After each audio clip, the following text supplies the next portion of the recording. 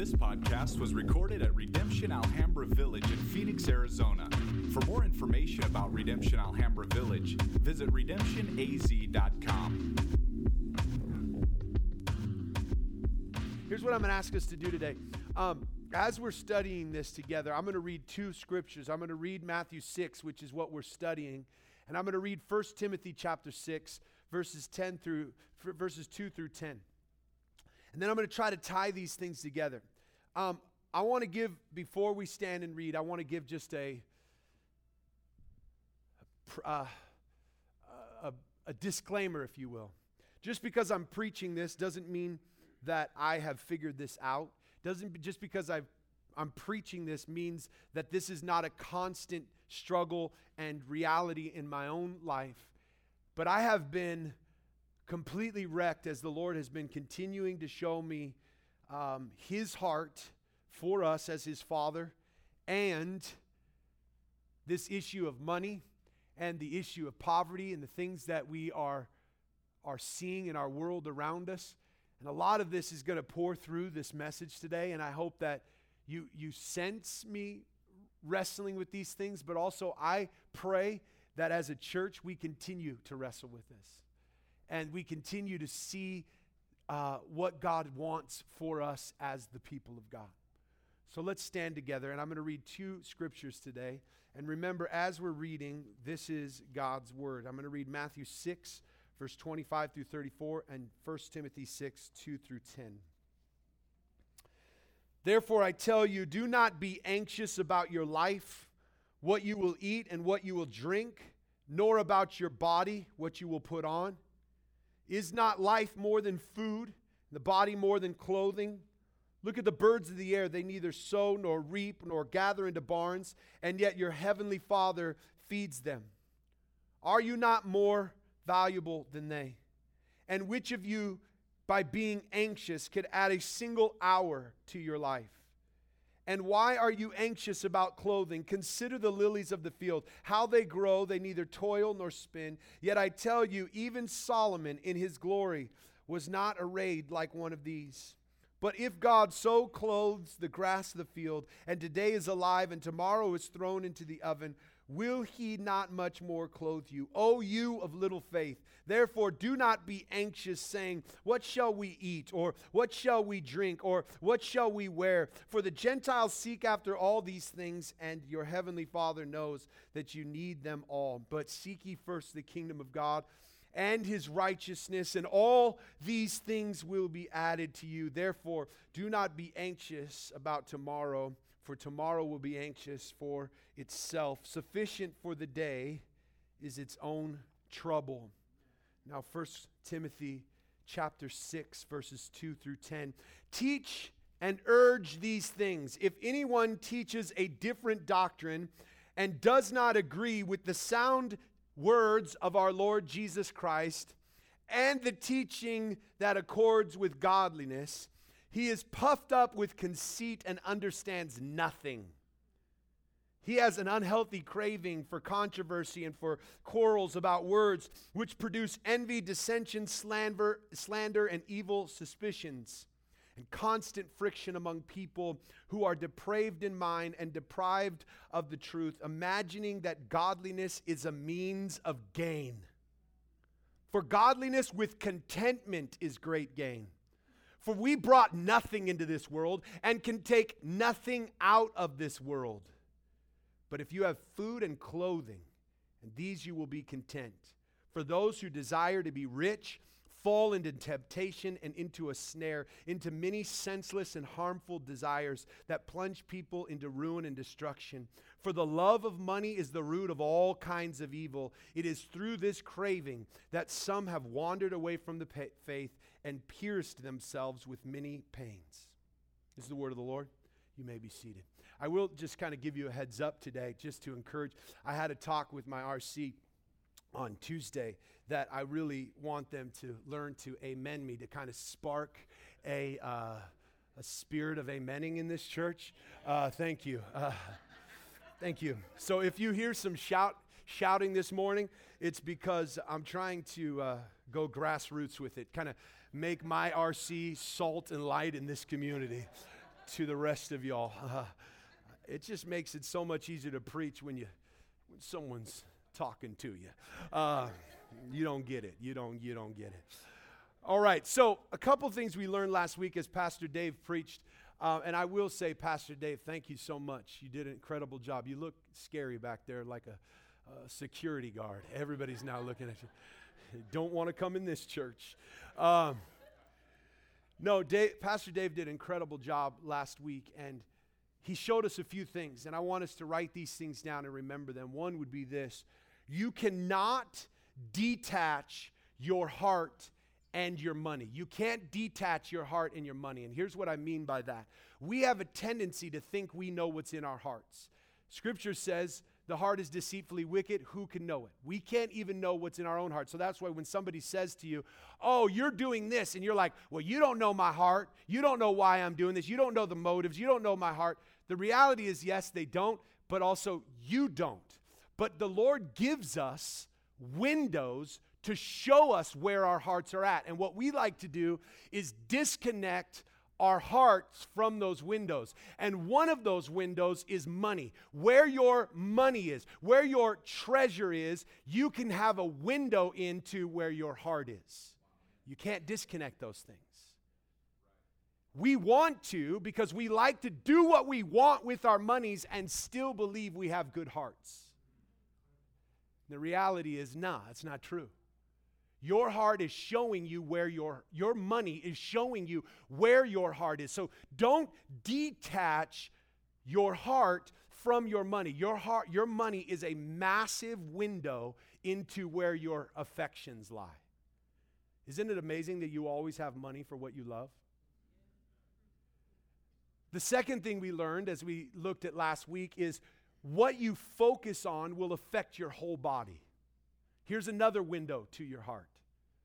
What are you constantly looking at? Your eye will affect your whole body. What you're focusing on is going to affect the very direction in which you go.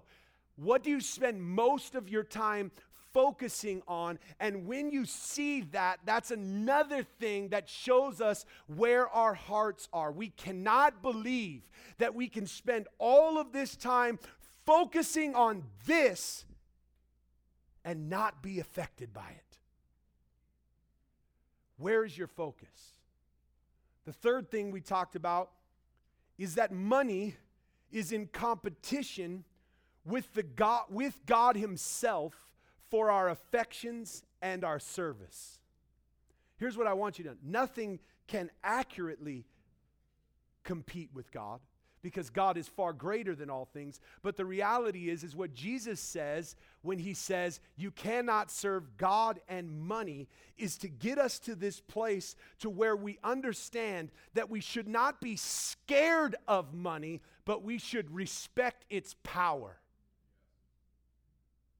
Don't be scared of it. And I'm going to keep trying to pound this into us because I'm not trying to make you hate money or be scared of money, but I want you to not downplay it, because what many of us do is exclude ourselves from the conversation and we make our relationship with money secret. Now, I want you to notice that when God calls us into a relationship with Him, He says that and this was in the Sermon on the Mount if you weren't here that week, He says that as Christians, we're to go into the secret place, and our secret place is to affect our public display. That those things can't be disconnected. And isn't it amazing that the hypocrisy of us is that we want our worship to be public, but we want to disconnect it from our private. But when it comes to money, we want it to be in the secret place. It's our money. We don't want anybody to know what we make. We don't want anybody to know. We have a secret, intimate relationship with money. The one we're supposed to have with God. And whenever I or any pastor gets up here and start talking about money, what do we start doing? We start protecting our idols. Oh, don't go after that. You're close, you're intimate to it, and the reality is money is in competition for your affections. You shouldn't be scared of it, but you should understand, just as 1 Timothy 6 said, and it says throughout all Scripture, and now also what we saw last week, 1 Timothy 6 says, because of the love of money, it's the root of all kinds of evil. And what that means is, if you ever see true evil, like in the world or in our hearts, it's most likely rooted in a greedy desire. Like I am not surprised when you look at the injustices in our world, when you look at racism, when you look at segregation, when you look at all of the destruction and consumerism, and you look at all the isms in our world, and you could go one after one after one. The way we mistreat people, the way we take advantage of people is all rooted in an economic drive for our country to grow and to prosper. If you don't believe that, you don't believe Scripture. God himself, the love of money is the root of all kinds of evil. And here's what ends up happening.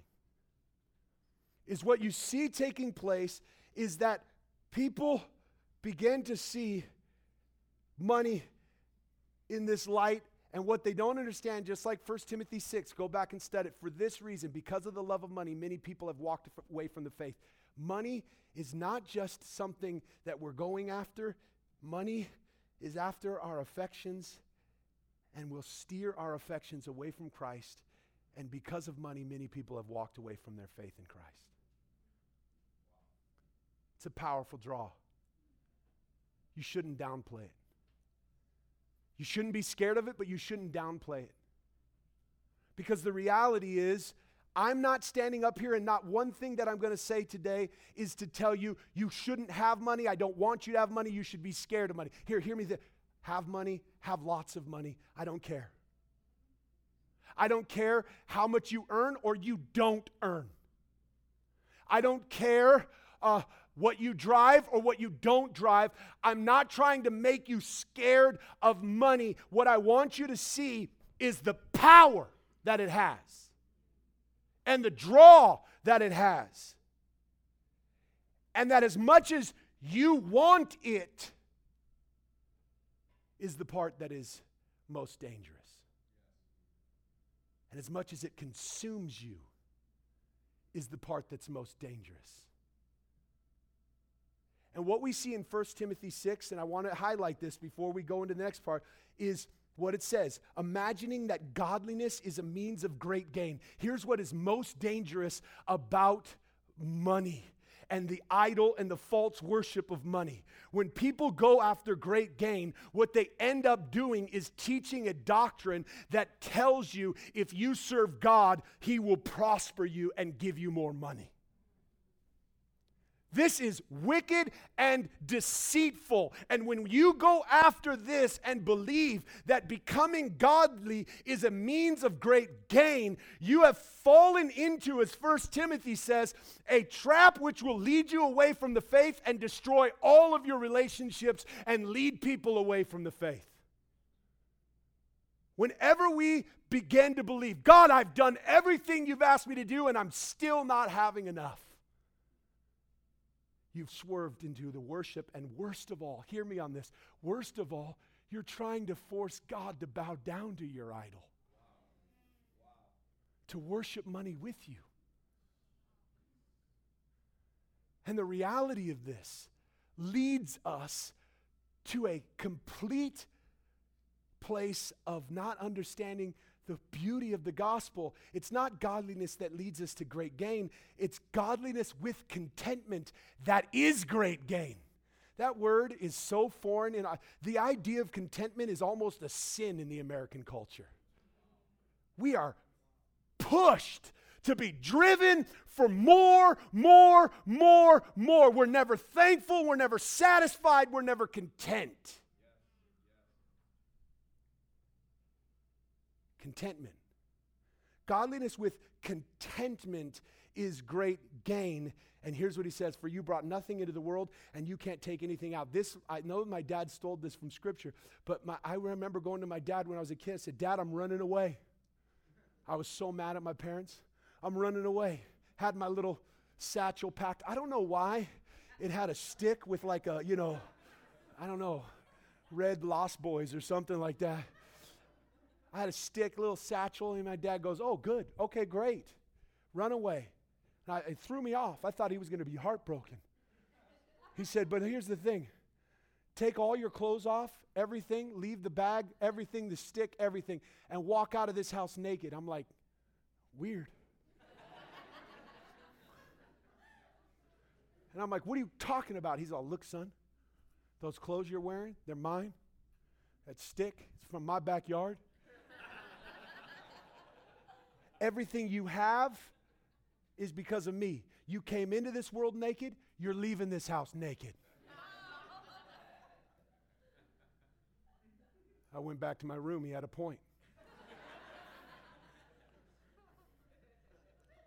The reality of this pushes into the depths of what we believe about money. But if we have food and clothing, with these we should be content. Here's what we believe. We believe we made ourselves into who we are.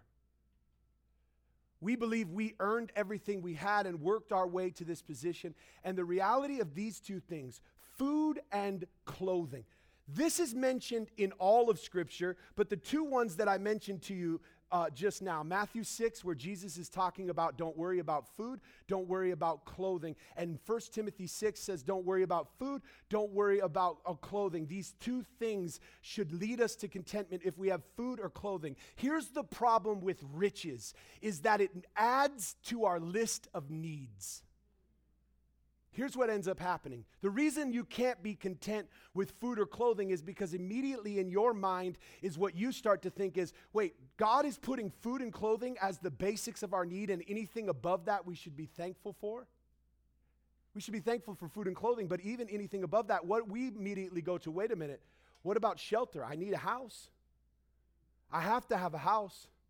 And not just a house, I have to have a house big enough to fit all of my family, to fit all my stuff. I got to have a shelter. I got to have a house. Well, wait a minute. If I'm going to have a house, I also have to have, I need utilities. Like, I got to make sure I have, water, electricity, and cable. Isn't that amazing how that's become a need?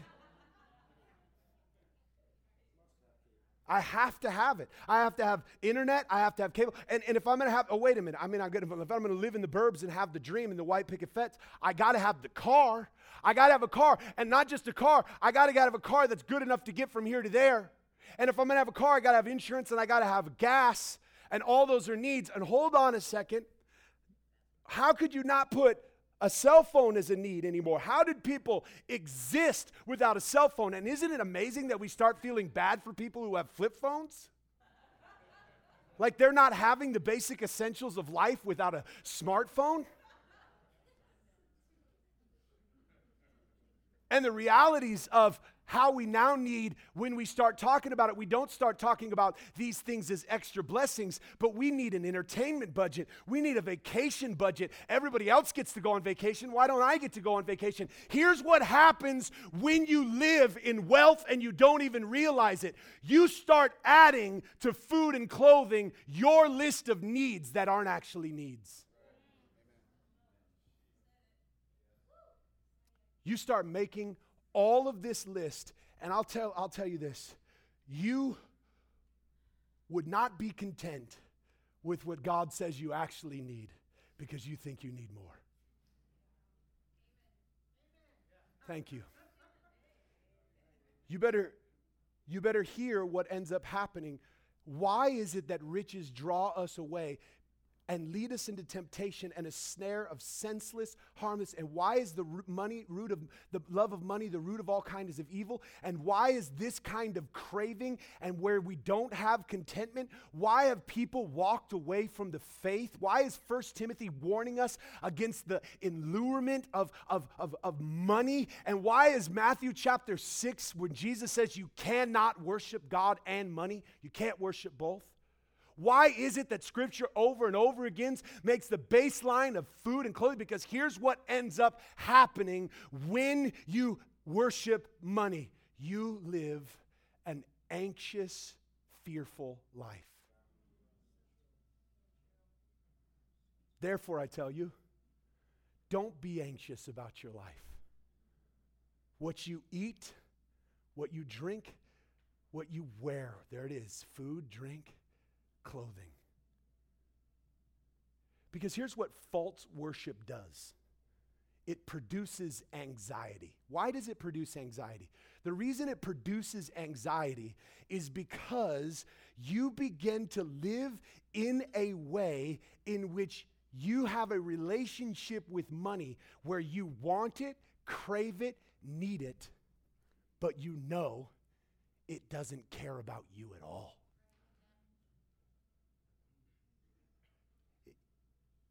Money does not care about you. This love for money has this deep desire and affection, and you know, if you're like me, you've wrestled with this, you know that paycheck you're getting now,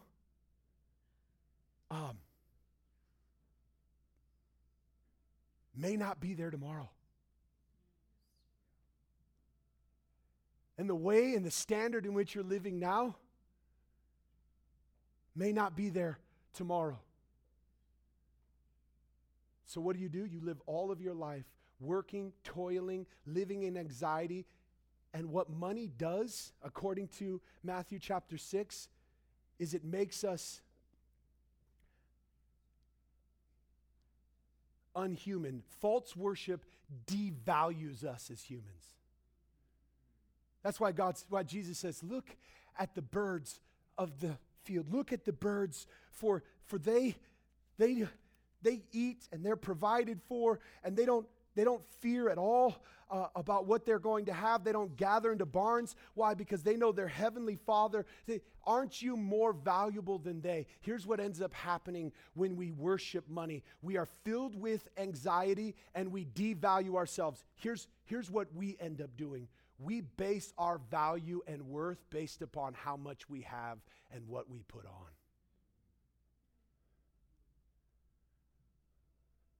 That affects not only our lives personally, because when we put on that new outfit, all of a sudden, we walk with a different swagger. There's nothing like the feeling you get when you know you look good. And you're on fleek and you are really right. Everything's right. And that lasts for a couple times wearing it before you look at that same outfit and go, I don't have anything to wear. Why? Because now it can't keep producing that same rush, that same feeling, that same value that it gave to you. It can't sustain. How many of you not only look at yourself, but others, and place value on them based upon the amount of money they make? See a man who may not have as nice of a house, or may not have a house at all, may not be wearing as nice of clothes or driving a car, or maybe they don't even have one and they have to ride a bike. And in your minds, the value you have on them, and then all of a sudden there's a billionaire who can do and say whatever he wants to say, and we're good with it, and we might elect him. Why? Hear me. I don't care who you vote for. What I want you to hear is this: you have raised his value because he knows how to make money.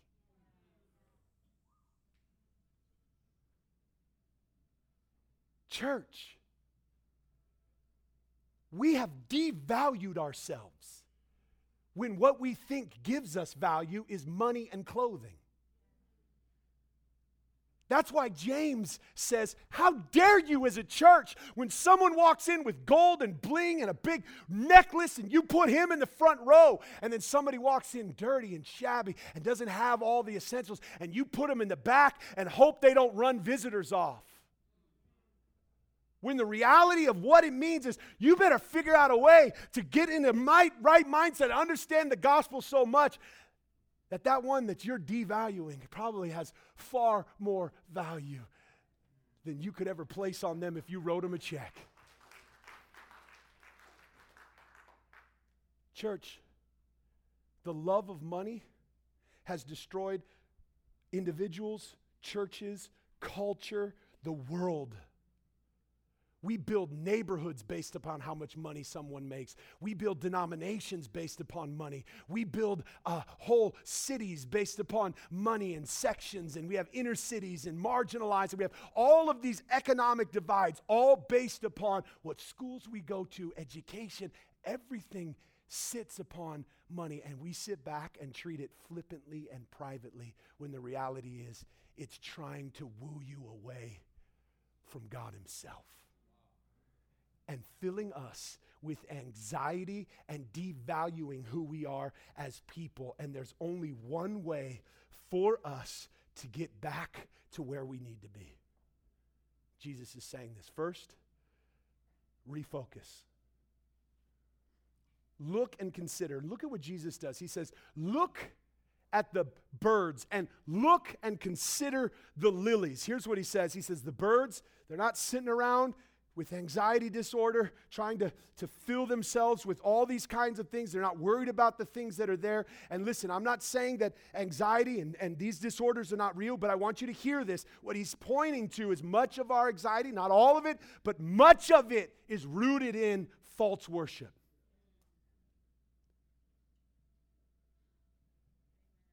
What we need to do is refocus. And how do we do that? Is by looking at something. That reminds us of what Pastor Dave said this last week. Remember what he talked about last week? Where he says the eye is the window, and what we focus on is going to affect our whole body. We need to refocus. Instead of looking at what we don't have and what we think we need to look at the faithfulness of our God to provide for all of his creation.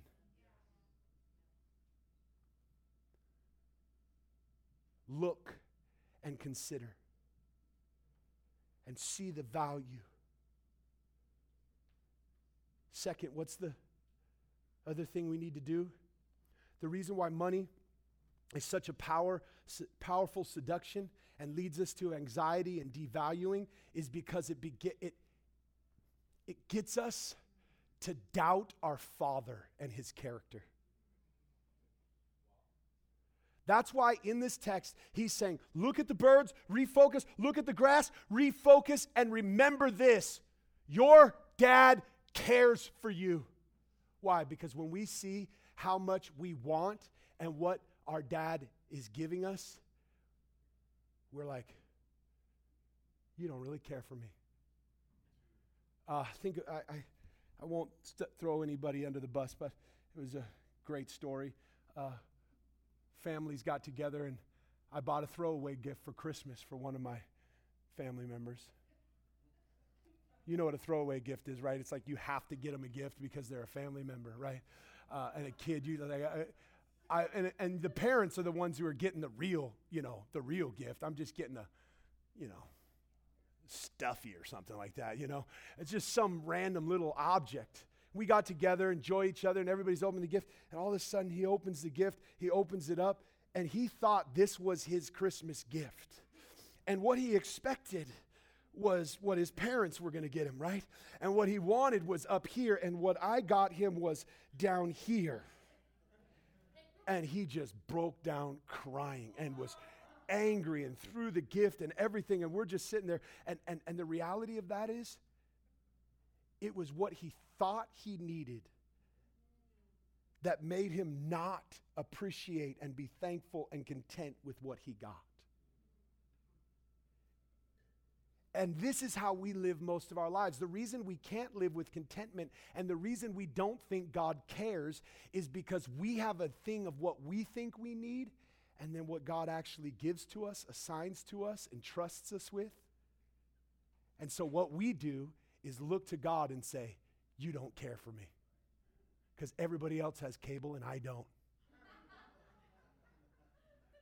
You don't care for me because everybody else has a smartphone and I got a flip phone. You don't care for me because everybody else has a car and I have to ride a bike or take the tram, and you don't care for me because I have an apartment and they have a house. You don't care. And what ends up happening is instead of us distrusting money, we start to distrust our Father. Thank you. Somebody else help her. Help her out, please. I'll tell you, thank you. Stir them up, Help them, Lord. We need this. What else?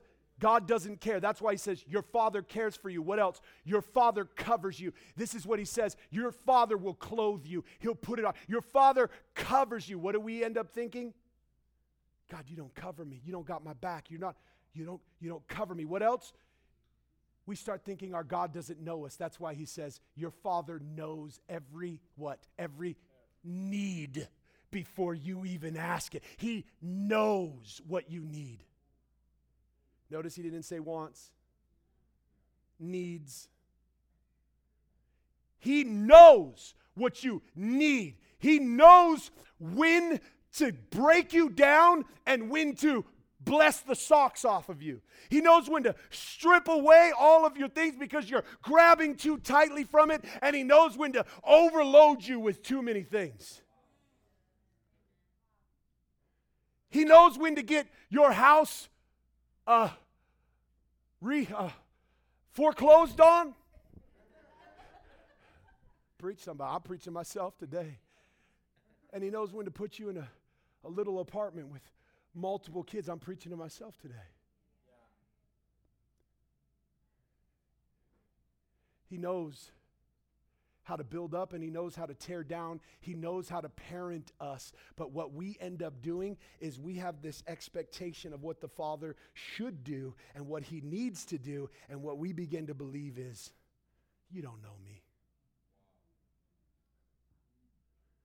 See, the very problem with why you can't love God and love money and you can't serve both is because you will love one and there you go, hate the other. You can't love both. Why? Here's why. Because when you love money, you will end up hating God. Because he's not going to serve it with you. You have to hear this. What Jesus is saying is not trying to stop you from having money. He's trying to stop money from having you. And you have to grab this reality. Because everything in us looks at money and not only wants gain, but will do whatever it means necessary to get that gain, even if we have to use our church going, our tithing, our godliness to get us that gain. Church, hear me on this. If you don't learn to filter this stuff through the gospel, then what you'll end up doing is living in a place where you don't actually deal with your idolatry, but you end up trying to hate money. Here's the example that I'll try to give the best that I can, is when somebody tries to deal with this idolatry by saying, well, I'm just not going to have money. I'm just going to live in poverty and not have money. That's not the answer anyway, because you're not really dealing with the idolatry. Right? It's like when you're dating somebody and they break up with you and they treated you like dirt, but you just loved them. You all been there before. You just love them and you try everything. Everything in your world just reminds them of them. And you just want to stop thinking about them. Like, why can't I stop thinking about them? But you just look at that and you're walking in the mall and your song plays and you just break down crying in the middle of the mall. Everybody's like, is she okay? What's going on over there?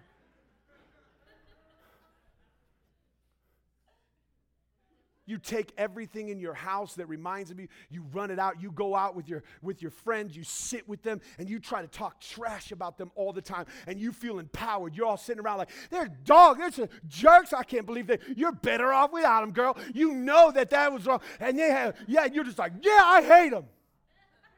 You walk out, and you just break down crying, I want to hate them so bad, but I can't. Why? Because hate is not powerful enough to root out love. There is no way that hate will root out the love of something. When does it change? Well, I'll tell you when it changed. When the next shawty comes along, when the next boo shows up, right? Then you start dating again, and all of a sudden you're like, I never knew I could love like this. All of a sudden you start, man, they're treating you so well, and somebody comes along and they go, hey, girl, you remember when you were dating that guy? You're like, who? What's his name again? I can't even remember. All of a sudden, a new love, a greater love drives out that other affection.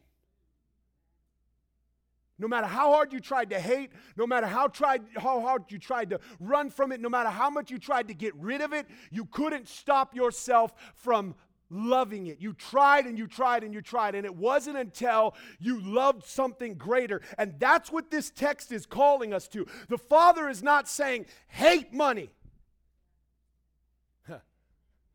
He's saying, seek me first and my kingdom, and love me with all your heart, soul, mind, and strength, and let this greater, deeper, truer affection for me as your Father displace any other affection and put it in its rightful position in your life. See, the reality in this church is when my kid is standing on the edge of a pool and I'm saying, jump to me, and they're freaking out. I can't, Dad, I can't jump. I can't jump. I could try a tactic like, you're just chicken. You're a little wimp, you punk. Jump in this water. Or I could try another tactic like, you're stronger than this water. You're smarter. You can do it. You're better than all of this. You won't drown. You can swim. You can do it. No, they can't. Stop feeding them that stuff.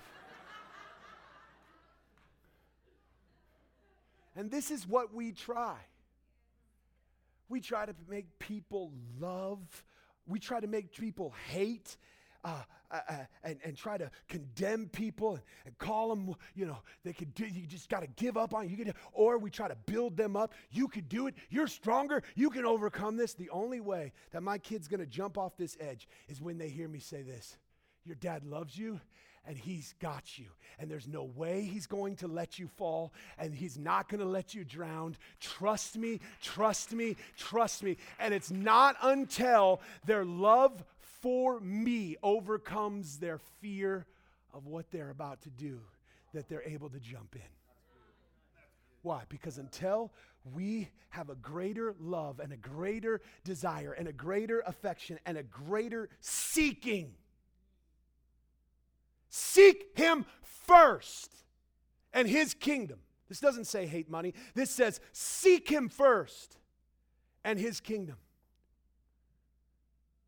You remember when I said, no matter how much you want money, it never wants you back?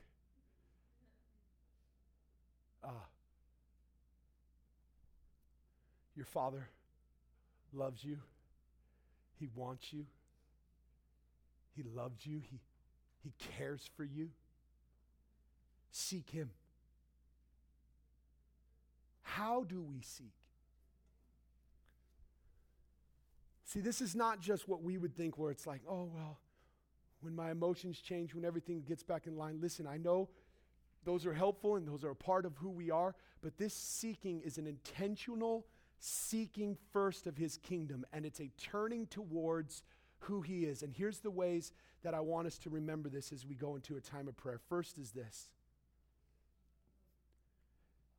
Step back and consider. Now, some of you know I help run a painting company, and one thing that I can find myself doing is I feel the weight of trying to provide and get jobs so that all these guys can work and provide for their families, and I start feeling this weight, and whenever we get into slow seasons, Brian and I are wrestling with, man, how can we get jobs in, and what can we do? How can we make this happen? But part of that is not bad, but the other part of it becomes corrupt to who I am, because what I start to believe is I could just work my way out of it. I could just hustle. I can do all the things, and I'm going to make it happen because I believe my works will produce this, rather than a reality of me having to tell myself what I really need to do right now is slow down and step back and consider. I need to look at who's really good and who's really in control and who's really knows what we need. That's what he says. Don't get anxious. And in order to avoid anxiety, you need to take a minute and not try to work your way out of this thing and try to go, I'll just do overtime. I'll just go hustle here. I'll go take this loan out and go cash this check at that check place, and I'll go take this loan and I'll borrow money here, and I'll try. Rather than stepping back, slowing down, and repenting. Repenting means turning from the worship of money, believing that through your works and through your affections and through your repenting of the worshiping of money and reprioritizing. What does that mean? What I have to do in these times, church, and I'm trying to give you as much help as possible, is I have to reprioritize, and here's what I mean. Because I live personally in a place where I have many, many, many things that are above what I actually need, I need to reprioritize. And I need to go back to this reality where I start to think, and I've done this so many times, church, this may just give you insight into my twistedness, is going, what if I can't pay that car payment? What if I can't pay that cable bill? What if I can't pay that cell phone bill? What if I have to get rid of it and actually live with just food, clothing, and in a small apartment? Can I still be thankful? Or what if I can't afford a house? One thing God's continued to encourage me with is He's always taken care of me. I've looked at the ways in which God has provided for me even when I didn't feel like I had enough. And I've thought so many times, because of how rich I am in relationships and with people in my life, if I was to lose everything, I guarantee you that I have enough of y'all in this room that would take me and my 20 kids up in your house. And I know that's hard for people to understand, but because of the richness that I actually have, I can see that God has surrounded me with people who love me and care for me. And the reality of this is how much I actually have and what I actually need. I need to reprioritize, and then I need to refocus on trusting in my Father. I need to become a child who is in need and saying, God, Dad, I love you. I trust you. And then what I need to do, and I know this is hard for some of y'all because y'all think you're planners, but don't look too far into the future. Jesus says here, don't worry about tomorrow, because you have enough right now that you need to worry about, that you need to face. You have enough right now that you need to process through. And you looking too far in the future is getting you into a place where you're trying to control not only what's here, but you're trying to control what's there. Focus on God. Process through what's right in front of you. And remember this. The reason why God blesses us with anything more than food and clothing, and this is hard for us to rest, if you could look at how blessed you actually are, you would realize that this problem that we face is not only not a result of the kingdom, this is not godly, it's also not what we see in the world. This is an American problem that we have. We are so rich that we have looked into other nations who don't have our wealth, and we've devalued them based upon what they have. And rather than seeing, church, I've gone to other countries and I've walked through places and I start to feel bad, like, oh my goodness, they need a better house, or they need a better, and to see the followers of Christ with smiles on their face and knowing that they're rich and more thankful than we have ever been in our lives, I start to realize maybe we're not as prosperous as we think we are. We're filled with anxiety and fear. And as we come to this table today, here's what I want us to think about. The Father has provided everything you need. And as you come to this table, He's provided you bread, food. Because here's the reality of it. You are completely dependent upon Him to pay this debt that you could never. You are so far in debt when it comes to what you owe God. You have sinned so greatly against Him. There is nothing you could do. There's no money you could earn to ever repay God for what it is that you have actually owe Him. And where that debt is leads us in such a place of need. But what we see here is like what we really need is bread. We need food. And God has provided in His Son the very food that we need to make us right. This bread. We need Jesus. What else do we need? We need clothing. And in this cup, He provides for us a covering. His blood covers us and makes us righteous. And that we can now stand before God as our Father and need nothing. We have everything we need in Christ. And as you come to this table, you should live with great sense of understanding that you are rich and you have all that you need in Him, and that you should learn what it means to be content, thankful, understanding that you have been given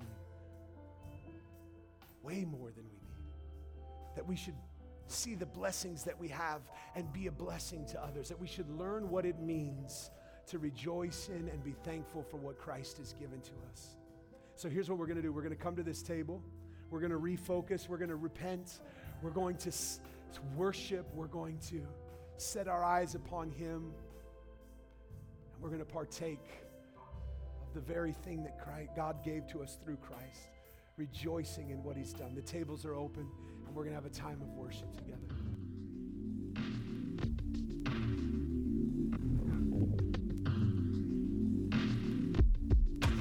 This podcast was recorded at Redemption Alhambra Village in Phoenix, Arizona. For more information about Redemption Alhambra Village, visit redemptionaz.com.